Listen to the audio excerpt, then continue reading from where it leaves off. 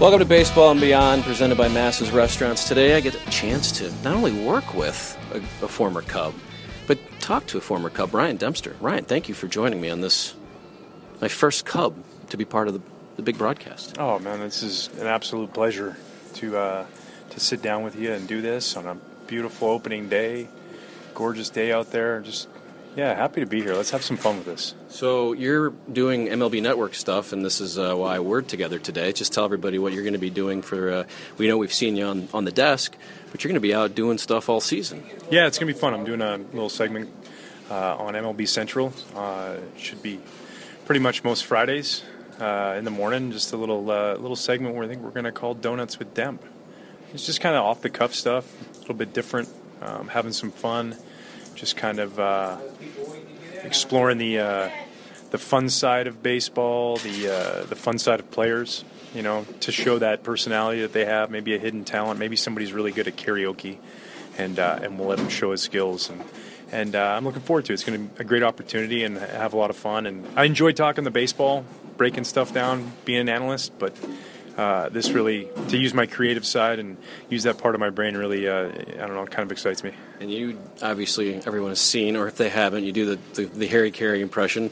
Do you call that the Harry Carey impression, or is that the Will Ferrell doing Harry Carey impression, or is it your own? It's kind of it's become part of you, though. You did a whole inning last year doing that. Yeah, I think it's a little bit of both, maybe a little bit of a hybrid.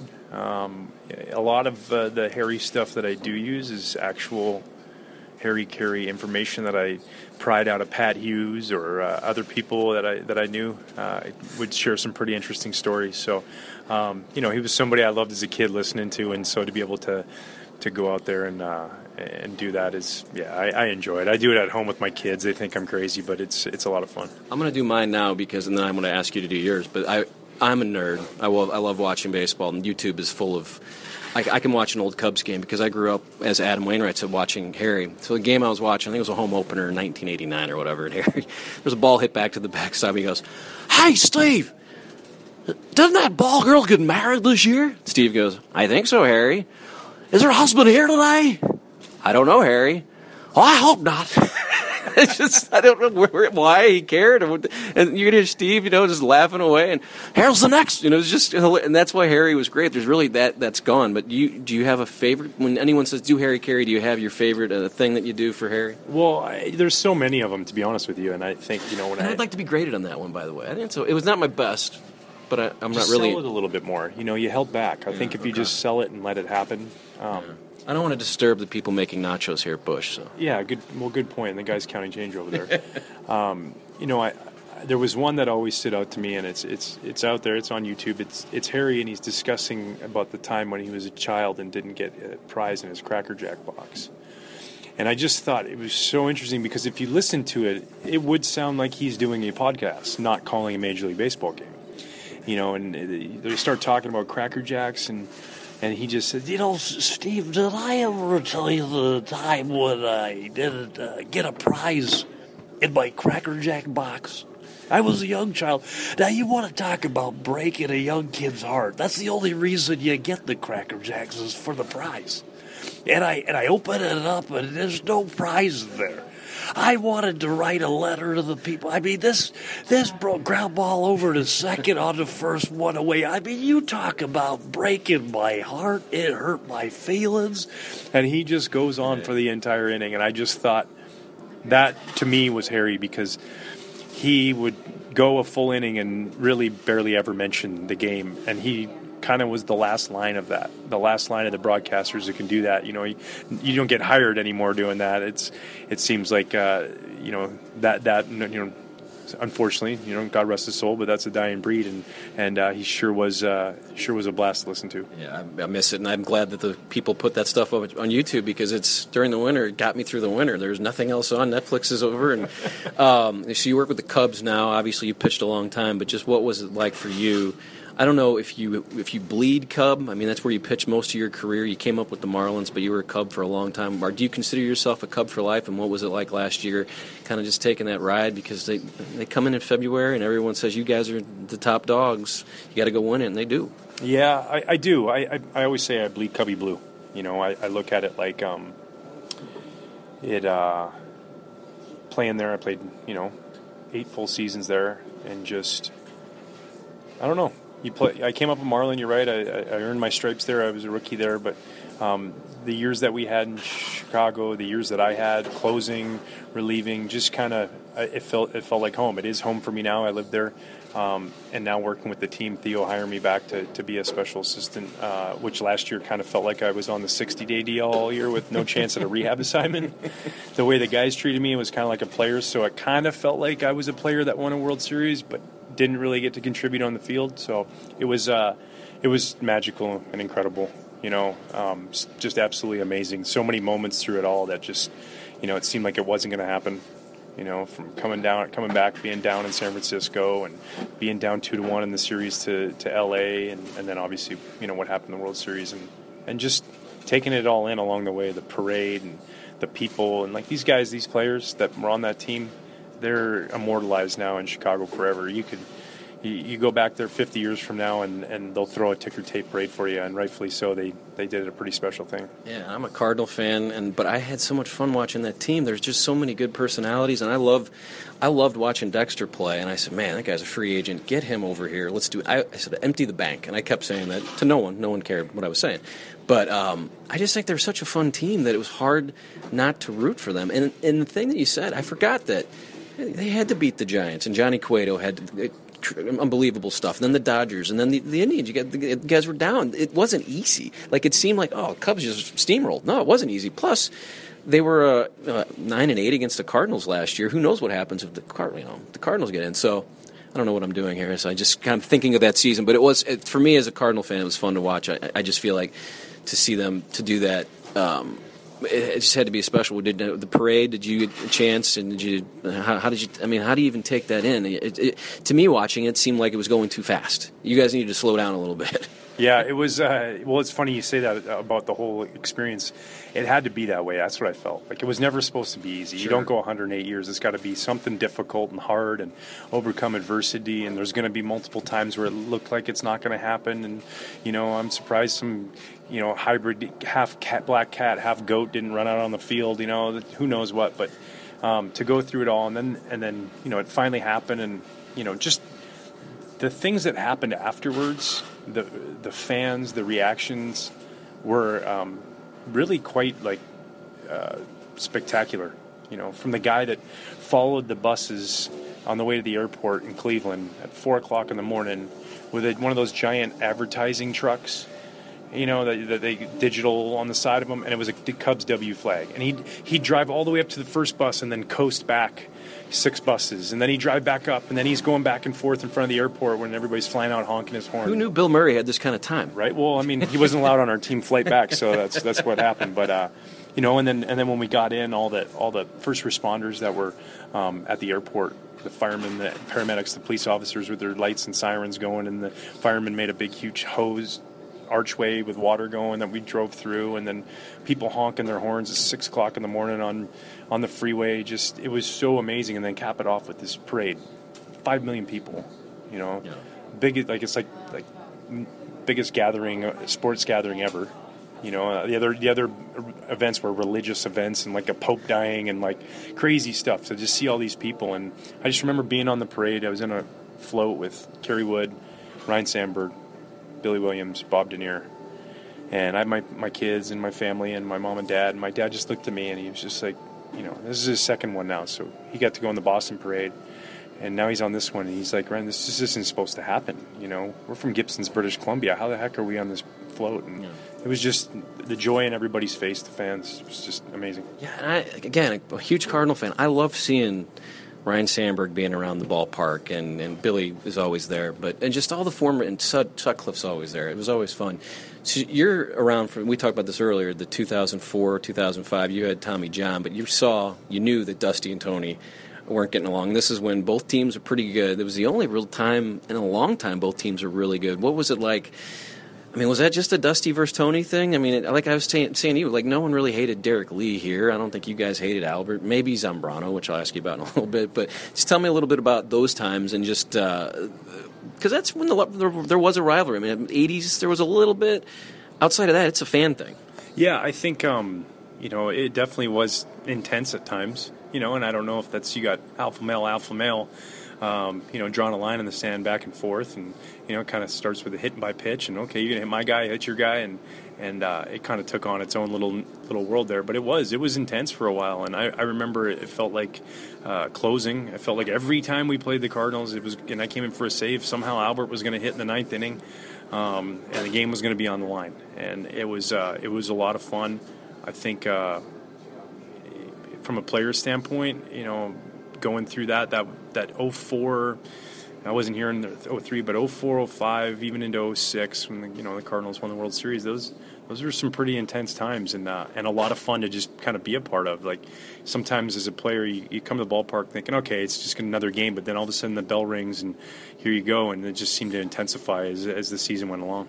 Zambrano, is he the character that I think he was? Is that the biggest character you can think of as a Cub? Yeah, Z's awesome, man. What's funny is, like, we always said there's Carlos, and then there's Zambrano, and then there's Carlos, and it just when Jim Edmonds came back, and said, "Oh, he's a great guy. Hit him 15 times, I think, literally." But he goes, "It was so weird going into that locker room because he's such a good guy." Yeah, and what happened was the day he pitched, it was like Carl's showing up today, like, because he was so intense and so competitive, and really, he struggled with failure. So when things weren't going his way, you got to be careful. But he's got such a giant heart. He's an amazing dad. And he supports everybody when it comes to, charities and the work he does and helping other people. And I think sometimes he got a bad rap, but he definitely, like, for example, the Gatorade machines don't like him. I don't know if there was a lawsuit in there, supposedly he harmed one of those. He did do some things. He almost threw a ball out of the stadium, which was really impressive when he threw it. Mark Carlson threw him out of the game, and he said, "No, you're out of the game." And then he chucked the ball into the left field bleachers, which was a long way if you really wrap your head around it. So, he was great, man. I had a great time with him as a teammate, and he's a friend to this day. I also looked. You played with Julian Tavares, who's one of our all-time favorites here in St. Louis. Being just a nut, assuming he was a nut then too. He was a starter actually for you guys when you pitched with Florida. Tell me a little bit about. I'm coming up with the two guys, right? That if I was to ask you, I'm just making sure, right? Yeah, absolutely. Yeah, Yo-Yo, Julian Tavares. Yeah, he was a beauty. I'll never forget. I actually played with him in Florida before I played with him in Chicago, and my first flight, going on a team flight, you have to wear a suit and stuff like that. And he had this green suit. It was really awesome. It was just almost like a forest green, kind of had a satin type sheen to it. And he wore it with no shirt underneath and like a Mr. T starter kit. Like, he had 8 gold chains on. And I just was like, you're my favorite player. The fact that you're rocking that on the team plane right now is absolutely incredible. And yeah, he was one guy. If you wronged somebody on his team, if you hit somebody, you better look out, because at least one, maybe 2, if not 3 guys are getting hit on the other team. It's funny. I was just looking today, and I forgot about this. In 04, he punched a fan in Houston, not a person, an actual fan. And so when you look at him, he's got this giant wrap on his. He pitched it with that wrap on his hand because it was his glove hand or whatever. So obviously a nut. Then you play with Poppy. Obviously, Boston is your last stop. Got to be one of the. I mean, it seems outwardly one of the fun guys to play with. Is that the experience you had? Yeah, best superstar I've ever been around. And the reason I say that is, sometimes when you're playing, you feel the demands of everybody, right? Their time. You want an interview. They want family in town. You got autograph requests. He was so generous with all of those things to everybody and did it with a smile on his face. He never seemed like he was too big, even though he was getting in 5,000 write-in votes for mayor of Boston. He is an icon there. He's in the same talks when they talk around there as Ted Williams, which is amazing. They love him there, and yet he doesn't walk around with this giant swollen head of I'm better than anybody else. And the way he respects people, the way he treated my family. So much fun, just absolute blast of a teammate, never too big to not be open to criticism. I remember a great story. It was really funny. He hit a ball. This was like in April, kind of the beginning of the season. And he flew out to center field, and he got halfway to first base. He didn't even run it all the way out. And he came in the dugout, and Dustin Pedroia just yelled at him. Like, now here's Big Poppy. And you get Dustin Pedroia, and he's like, and we always call him Pun as his nickname, Big Pun. And we're like, hey, Pun. He's like, how about next time you run the ball out? There was a few curse words in there, He's like, there's kids in the stands watching this game. And we were all like, it was like the record scratch, like, oh no, something bad's going to happen here. And he just calmly said, okay, Petey, I got you. And it was just like, I love that about him, that he wasn't sit there and say, you're showing me up. He was like, no, I am in the wrong. You're a good player. You don't say anything to me. You play the game the right way, so I'm going to listen to you as your teammate because I know you love me. And I think, and in that moment, I remember looking at David Ross, and David Ross looks at me and he goes, we're going to win. It was really cool. Yeah, and 2013, I wish he wasn't around because we talked about this too. If he's not around, I think the Cardinals have 12 World Championships. Just winning a championship, I don't know, did you have any beer and chicken? Was that part of your regimen as well with Lester and Lackey? It's kind of funny. Those two have been together. You forget that they were together there now that you've seen them over here. But any beer and chicken for you? And tell me a little bit about just that, what I think is true, that the 2013 team, both teams were pretty good. But, man, if you don't pitch to Poppy, you might get around that line. Yeah, the beer and chicken thing was funny. My very first day walking into the field at home, I knew that it was a sticky subject. And so I stopped at Popeyes on the way in and brought a huge bucket. And all the media was in there, and I put it down on the table, and I said, oh, and guys, the beer's upstairs. So it kind of broke the ice on that. But, yeah, you're right. Both teams were incredible. I mean, the Cardinals had such a good team. Wainwright was throwing the ball so well. Walker was dominating in the playoffs. We just, I look back at it, and I marvel still the fact that they actually did pitch to David, because it was like everything he was hitting was just scorched. I mean, he hit 600 in the World Series, and but we got contributors from everybody. And, I look at that team. It was just so well-rounded, so full of people trying to do the thing for the right reason. And I think it was kind of a little bit of, I don't know if destiny's the right word, about everything that happened to the city with the bombing and going through all that. And it just felt like, to me, like it was just going to happen. We were talking about what color duck boat we wanted in like July, so it was pretty prevalent and pretty noticeable to us that it was going to take place and happen. And it's crazy when you're on a team like that, when you sort of know. I've been around this team for about 20 years doing what I do. The 2004 Cardinals is one of the only teams that did not win the World Series that I thought. Because of the 06 team, you didn't think they were going to. The 11 team was good enough, but it took that September run. But the 04 team, you just know it when you're on a team, though, that you're good, right? I mean, that kind of comes like the Cubs last year. You just saw that they knew they were good. I mean, it's got to be that feeling of going out and knowing your team's better should win every game. Has to be great. Yeah, it is. And the thing is, it's not. You're not being cocky. You're not being arrogant. The reality is that this game is probably as mentally hard as any sport out there. Maybe golf might be on par, just because you're so specific to each pitch meaning so much. And to sit there and believe in yourself and tell your teammates, yeah, we're good. You're darn right we're good. We're going to beat you. We're going to win. You got to have that mentality, because it's a game that's built on failure. You fail 70% of the time, and you're in the Hall of Fame as a hitter. So it really is. And to just constantly have that positive energy, I think, listen, you also have to have the players, and you have to know that. And when guys know, when you know you have a good team, tell each other that. Bus rides, man. We're good. We're coming in to whoop somebody's ass this series. Be loud and be vocal about it. Because what happens is then you start to believe it. I'm going to make this free throw in basketball. Well, then guys are really good free throw shooters when they do that. In baseball, if you tell yourself you're a good team and you're going to win, it's like you talk yourself into it. And just like you can sit there and say, I can't get a hit off this guy. This guy gets me out every time. You know why he gets you out every time? Because you keep talking to yourself like that. So I think having that mentality and knowing that you're good, there's nothing wrong with it. And I think it's good when teams are like that and believe in themselves like that.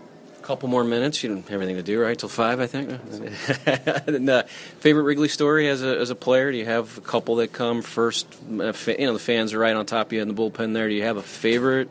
I hate that it's kind of hard to think on the spot like that, but does something pop up in your mind of just playing there every day and a fan getting you, kind of making you giggle a little bit before start or as you're warming up in the ninth? Yeah, I mean, I think for me, my favorite moment at Wrigley when I was a Florida Marlin, my very first Major League start. I just remember I would always run out to center field. I do a little stretch on the center field wall. It's kind of like my routine. And I ran out there, and I remember coming back, and as I ran back, I thought, man, I really would love to play here as a home player, because they wore me out. Like the right field bleachers was just nonstop, and they just were all over me. making fun of my socks because I had my pants pulled up so my socks were showing, and they just anything they could possibly get on me. And I just thought, oh man, this is really great. Like I appreciated that. It was nothing vulgar. It was nothing, too bad. It was just really, really good ribbing. And then as a home player, I think favorite moment is looking back and sitting there and beating LA last year. And I know I wasn't a player then. I was invested and just to know you're going to the World Series and to see it all take place and to see this like kind of plan that was in place kind of come to fruition is a pretty cool thing. It's like you planted the seed, watched it grow, and it turned into this amazing flower. So it was pretty special. Yeah, it was fun. I hate to say it, but yeah. it was fun. I was rooting against it, but I was okay when they won. I mean, that's all I can say. Lastly, I was looking at some numbers. The guy who has the most hits against you is. My guess would be Skip Schumacher. It's 407, 22 hits. That is crazy. I mean, he retired when you retired, basically. He said, if Dempster's gone, I can't hit this league anymore. I think my favorite story behind Skip, and I've gotten to know him over the years, is we were out one night after a game. I was with a couple guys off the team, and he showed up with another guy, and we started talking, and he was really nice because he's like, I want to tell you this. I don't want you to find this out from anybody else, but his dog is actually named Dempster, and I thought was really, really a nice tribute, I guess, because he just figured he owned the dog like he owned me. Maybe that's why he did it. So, it was pretty. I'd like to say small sample size, but it wasn't a small sample size. It was pretty big. Between him and Albert, if those two guys just would take a day off one time when they were facing me, it would have been a lot better. Albert 860 slugging, which is the most. I mean, and what was it? Did you have a plan with him, or it's like, screw it, just throw it somewhere and get him out of the lineup? Well, what was funny is like, the 860 slugging actually really took place in the span of it felt like about 3 starts. I remember there was a 3-start stretch. Oh, he 3 home run day at Wrigley. I remember that. A 2 home run day. and then back-to-back another time, maybe it was 1 or 2 home runs or 1 and 2 doubles. He just had literally, it was at one point, I think it was a 3-game stretch of 8 for 10 with 5 homers. And I just thought, man, I should hit him or something, just something different, because this what I'm trying right now is not working very well. Glad we ended on a high note. Yeah, absolutely. No, it's a great story, man. To be able to compete a guy like that, let's just say I'm not the only guy that he's taken deep, so I'm fine with it. Yeah, and like I said, it was fun watching, and I'm happy for you that you'll be getting a ring. And like I said, as a fan, to see Ryan Sandberg and Rick Sutcliffe and all these guys that I've rooted against, I can honestly say it's going to be. I will be watching. It's going to be a fun day. Only Harry could be there. And what would Harry say? What would Harry's call been if this, 2016, he's got the final call? Well, here we are, 2 out here at the bottom of the 10th inning, and it's happening, folks. I don't know where you're at right now, but it is taking place. The Cubs are about an out away, if there's not another rain delay, from doing the impossible, winning a World Series. And here's the stretch of the pitch from Montgomery. Ground ball to third base. He did it! He did it! Bryant fielded it, threw it to first base, and the Cubs have won the World Series, and I can die a happy man. Thank you, Harry, and thank you, Ryan Dempster. That's Brian Dempster on Baseball and Beyond, presented by Massa's Restaurant. I appreciate his time. Go Cardinals, go Cubs. We can all live happily under this one sunshine. I don't even know what I'm trying to say. But thank you for your time. Absolutely.